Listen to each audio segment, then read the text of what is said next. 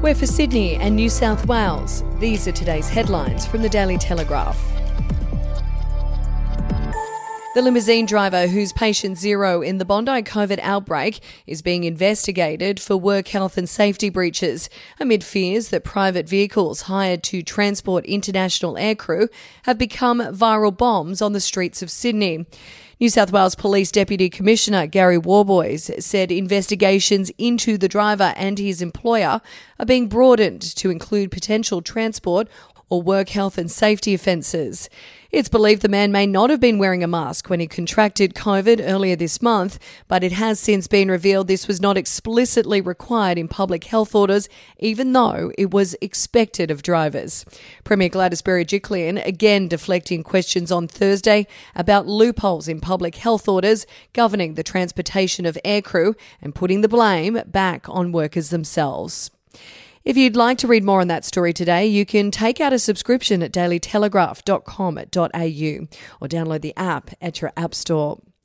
A three-way war between rival bikie gangs is on the verge of breaking out over the vital drug-running routes between Sydney and the Gold Coast. The Bandidos, Finks and Mongols have become increasingly fierce towards one another over recent months as they fight for territory in northern New South Wales. So crucial is the area to each gang's future prospects that interstate reinforcements have been called in. On one occasion, New South Wales Police's Raptor Squad stopped 23 members of the Bandidos Gold Coast chapter who were attempting to cross the border to help out other chapters further south. Raptor Squad boss, Detective Superintendent Jason Weinstein, told the Daily Telegraph the ambition of the groups in this area was all about one thing: drugs. And we'll be back after this. News doesn't have to be boring. The Brits have given Prince Harry a new nickname after yet another tell-all interview. Oh God, is it the Ginger Whinger?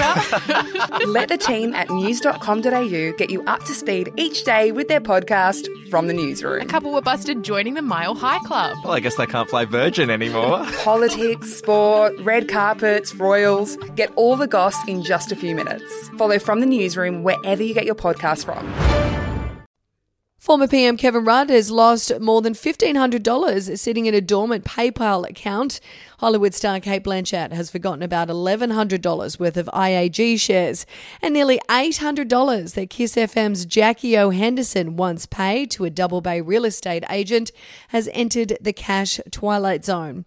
From ScoMo to Koshy and Hogs to Andrew Joey Johns, prominent Australians are among the hundreds of thousands of people whose hard-earned cash has gone AWOL, ending up on an unclaimed money register.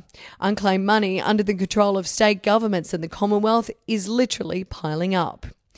And this was the pre-origin taunt thrown at a bewildered New South Wales side by Queensland coach Paul Green. While tongue-in-cheek, the New South Wales camp didn't find the barb humorous ahead of Sunday's big match at Suncorp Stadium. Green was the voiceover man in a radio commercial for Sleeper Hut, a construction material wholesaler based in Beenleigh, south of Brisbane. During the ad, Green referred to New South Wales as marshmallows. New South Wales officials are seeking a copy of the ad to play to their stars ahead of the match, the same way Queensland has used a picture of Jerome Luai to fire up their battling players. And that's the latest headlines from Daily Telegraph. For updates and breaking news throughout the day, take out a subscription at dailytelegraph.com.au. We'll have another update for you tomorrow.